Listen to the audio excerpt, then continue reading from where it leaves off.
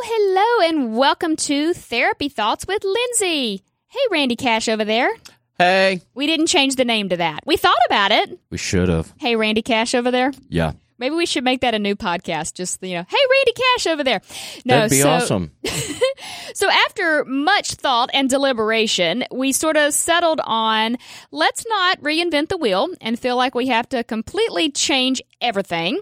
And instead just said, well, you know what? If the other Therapy Thoughts podcast is by a certain person, why can't I have my own Therapy Thoughts with Lindsay? So hence Therapy Thoughts with Lindsay. There you have it. I know, right? It's super awesome. How are you, Mr. Cash? I'm doing exceptional. Thank you very much for asking. Exceptional? Yeah. It is a pretty exceptional day. Would you like to know one of the other reasons today is exceptional? Yes, I would. My divorce is final. Oh, yay. Now, I say that, and I'm kind of laughing about it, but, there are no ill feelings or negative, harbored that's there at all. In fact, part of what I wanted to talk about today is it possible to maintain a good relationship with an ex or with someone that you might have been married to? Okay, I'm just going to be honest with you before we get started. The thing that I love most about everything that you just said, which was amazing, that somehow I got into your brain and you said that, yuck. You might have. Because that's one of my favorite things to say. Maybe that's where I get that from. I say that. I do. I say it all the time. That might be where I got it from. That's I've absorbed it. Oh, that's funny. Cashism. It's a cashism? It's a cashism, well, good dude. to That's know. funny. So that is kind of funny. Yeah, so it has been almost exactly 5 years since my ex-husband and I separated. And I know, right? It's sort of that wow, time flies when you're having fun. But, I'll be honest, not all of that has been rosy and awesome time. No. But what's really interesting is that in the process of the last 5 years, I look at all of the growth and the progress and just sort of where I am now versus where I was when he and I split 5 years ago. And I think he would agree with me on this, that we're both so much better for this whole thing. Yeah, it's funny how that happens sometimes, right? Right? I mean, I also think, and people all the time, they're like, how are you such good friends with him now? And it's because we've done a lot of work to keep our own stuff from getting in the way. Right. And we've also been able to kind of forgive each other for a lot of the hurt and negative stuff that got brought in to the end of our relationship. I will say, though, for at least so we were technically married and together for 8 years, right? Mm-hmm. We were together for 3 years before we got married. So in total, what is that, 11 years? Sure. So throughout that whole time, he absolutely, I can say I married my best friend, and that I think is really what kept our relationship going. Even up until a few months before we split, we would have people that would be like, are y'all newlyweds? Y'all just seem so happy with each other. Because we really did have a good time. There were elements of the relationship that didn't work for a variety of reasons, aside from the whole gay thing. That's a whole other thing. We'll talk about that next week, because we got one thing at a time, Randy Cash, one thing at a time. I didn't say anything. I know. But aside from that, we really are and were able to regard each other and have good communication. And communication was really the key to our relationship. So I have people all the time that go, oh, I can't stand my ex. I hate him. Wish not necessarily bad things to happen, but just want nothing to do with them. And I'm not suggesting that every person needs to go out and try and reconnect with an ex-person, but I do feel like if someone is important to you and you love them for who they are, and you have a genuine positive regard for wanting good things to happen, it is absolutely possible to maintain a friendship, to develop a deeper understanding of that relationship, and to be nothing but supportive in each other's lives going forward. And I feel like that's sort of what we've achieved.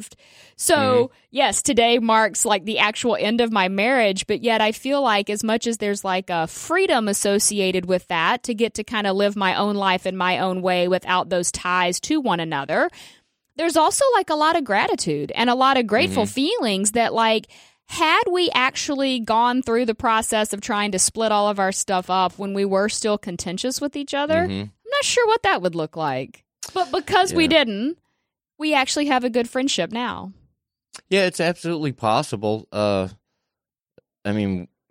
friends. Right. We weren't married or anything. Right. I was going to get there. You have to want that friendship, you know? Yeah. Because I can't really think of anybody that that would be considered my ex that I'm completely super uncool with. Yeah. Respectfully, ladies, nobody's coming to mind that I like really miss their company. Oh, respectfully, no, I don't mean that in a mean way. No, I get it. And I don't know that every single relationship is meant to be a forever relationship. Yeah. But I also feel like if, you're going to invest the time and the effort and the energy into connecting with somebody that you really do love and care about, I think that's the key. I think there's definitely people that misread signals and they might go down the path of a relationship and then realize, wow, I don't really like you. Like, not sure about that, Now, I will say I have bumped into women that I've dated and have been like really happy to see them and have had a great conversation and, it was very pleasant. Sure. And a very good experience. Absolutely. Right? Yeah. I had something and it's gone. Uh-oh. Something else you were saying. No, it was not even me being a smarty pants. Oh.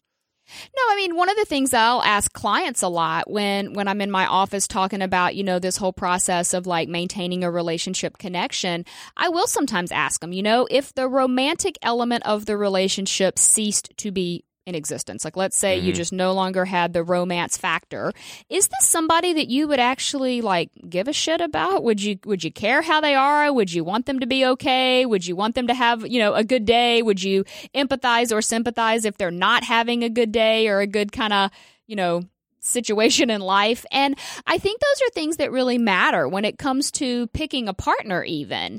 Now, I will say that maybe I am an exception to some rule because I feel like anybody that I have been in what I would consider a committed, loving relationship with, I actually do still have a good relationship with. It's not like I have thousands of those people, but even if you go like on my Facebook, there are a number of people on there that I have dated either casually or seriously that I'm still friends with, and I feel like have been able to maintain at least a good acquaintance type relationship with. So I really do think it's possible, but I think sometimes what happens is that when our feelings get hurt or when we feel like, our needs aren't being met, especially by the person that we're trying to get those needs met from, we get resentful. We start to get real kind of irritated. Yes. And it's almost like we're looking at somebody going, you're not doing what I want you to do.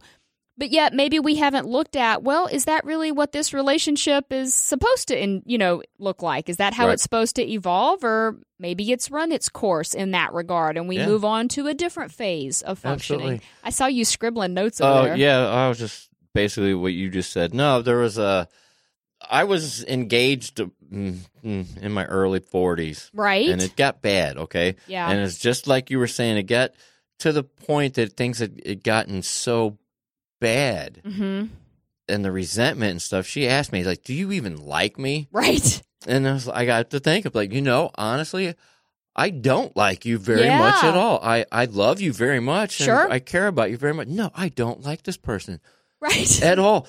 And so it would I don't know how I would feel now if I bumped into him. I probably wouldn't be a complete mean person about it. Like how I censored all those things I was going to say? He literally swallowed them all down and then let that come out, right? But that's a really good point, I think, because, there's a lot of times that I'll have people in my office that'll say, but I love them so much. And I'm like, dude, I get it. I totally, and I call everybody dude. I probably shouldn't do that, but I do. Me too. It's like, I get it, you love them, and I understand that. But is it possible that the love that you feel is going to transition? Because I'm kind of a believer that if you love somebody, you always love them. Now, whether or not you choose to act on those feelings in different ways, that's maybe where the behavioral aspect comes in. Right. But I think if you truly love someone, then you love them. Here's the other thing that happens a lot, though.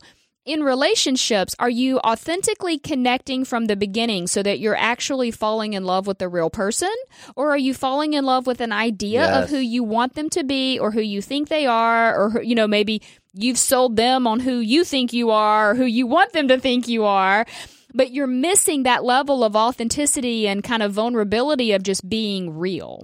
Yeah, I think it's the latter for most people most of the time. I would agree. Yeah, and I think that's part of the reason that I do feel so lucky that I was able in my marriage to connect with someone that really does get me. Like even just as a funny like haha moment when I had first signed up on some dating websites to try and like find a girlfriend, right? I didn't realize that you had to set your preferences to like only show women or show men or whatever. So I sent it live. He and I actually matched on a dating website, 95% compatibility. And I'm like, yeah, that makes sense because I definitely connected with someone that got me on a very deep level.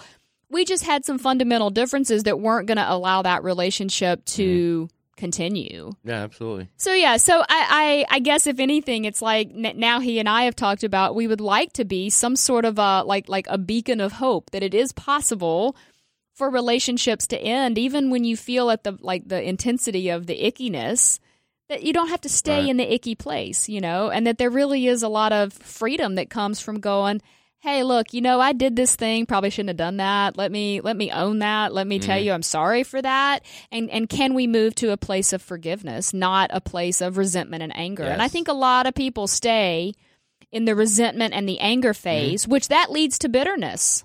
Yes, absolutely. Oh, boy. What is he cracking up at now? Because that's how I was for the longest time. So freaking angry about I'll edit this down so I don't sound so stupid. The no, woman I want you to leave it in now. That's funny. The woman that I was engaged to, I was so angry for so long. And I'm still kind of bitter. Yeah. But I'm mad at myself for letting things get to a point that I would not have normally done in another situation just because I was so blinded by love. Well, but seriously? I would argue, was it love or was it infatuation or was it what you were wanting her to be? All that stuff. See, right. And so all that gets wrapped up into this, it's not like it's one-dimensional. We don't love in a one-dimensional way. There's a lot of expectations that get put on that. There's a lot of, we don't want to invest our time and our effort, our money, our energy, whatever, into something if we're not going to actually get out of it something that we want. Sometimes people get in your head, man, and sometimes things get stuck in there. What do you call it, the relationship PTSD? I do. Oh, looking at you, remembering stuff I say. Like when I went to the grocery store this week, I was putting something in the cabinet, and the label wasn't straight. Like the person she who shall not be named. I'm just playing. No, she's fine. I'm just playing. I have no problems with her. So she always wanted the labels straight, and I was starting to do that, and then I was like, no, man, screwed it. I'm putting these in with all the labels backwards. Right? And I did. As out of spite, I put all the stuff in the closet with the labels not straight. Which is sort of funny, and I don't know that I would say that's necessarily reason to be like, okay, maybe we should work on that. We should work on that. Okay. But I also think that there is something to be said for, okay, so relationship PTSD is kind of like it's like Lindsay theory. I don't know where I developed this to begin with, but it's this idea that none of us exit a relationship with no baggage, with, everything being perfect and wonderful. I mean, it's like we all go through some stuff. And what happens is that we kind of sort of collect this residue buildup that kind of starts to just get deeper and you start getting deeper and deeper and deeper in there, and it starts to kind of feel like you're digging yourself into a hole of negativity. And then what happens is that you end that relationship, and a lot of times the human response is to go, okay, let me jump into another one.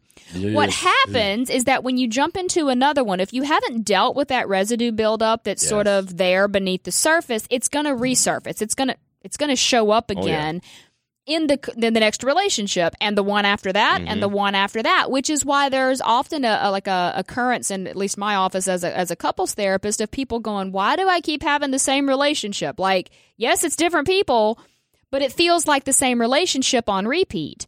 And I think we all have a certain experience with that. I mean, I know even going back to when I got out of my marriage and was into another relationship, and like I'll just kind of use us as an example, Randy Cash, there were moments where you would say things to me and I'd be like, oh my God, I've lived this before.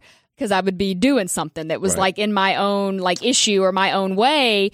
and that information had been given to me in a different format, but yet it was the same message. Then I got into the relationship I'm in now, and oh my gosh, if those same things did not surface again. And it's just an example of if you don't work on your shit, it shows back up. And sometimes you can't know what you don't know. I'm not saying that I did any of this with intention behind it. I mean, nobody's walking around like, how can I take relationship baggage into my next relationship? It's easy. But it happens, right? And so then what happens is a lot of times you're either looking for this person to, sort of undo the damage that had been done previously, or you have a lot of kind of preconceived ideas about what any relationship is going to look like, not giving this new person the benefit of the doubt that, hey, maybe this is different, doesn't have the same baggage. So none of us get out of a relationship, even if it's, a positive one for the most part, without any, scars or damage to show.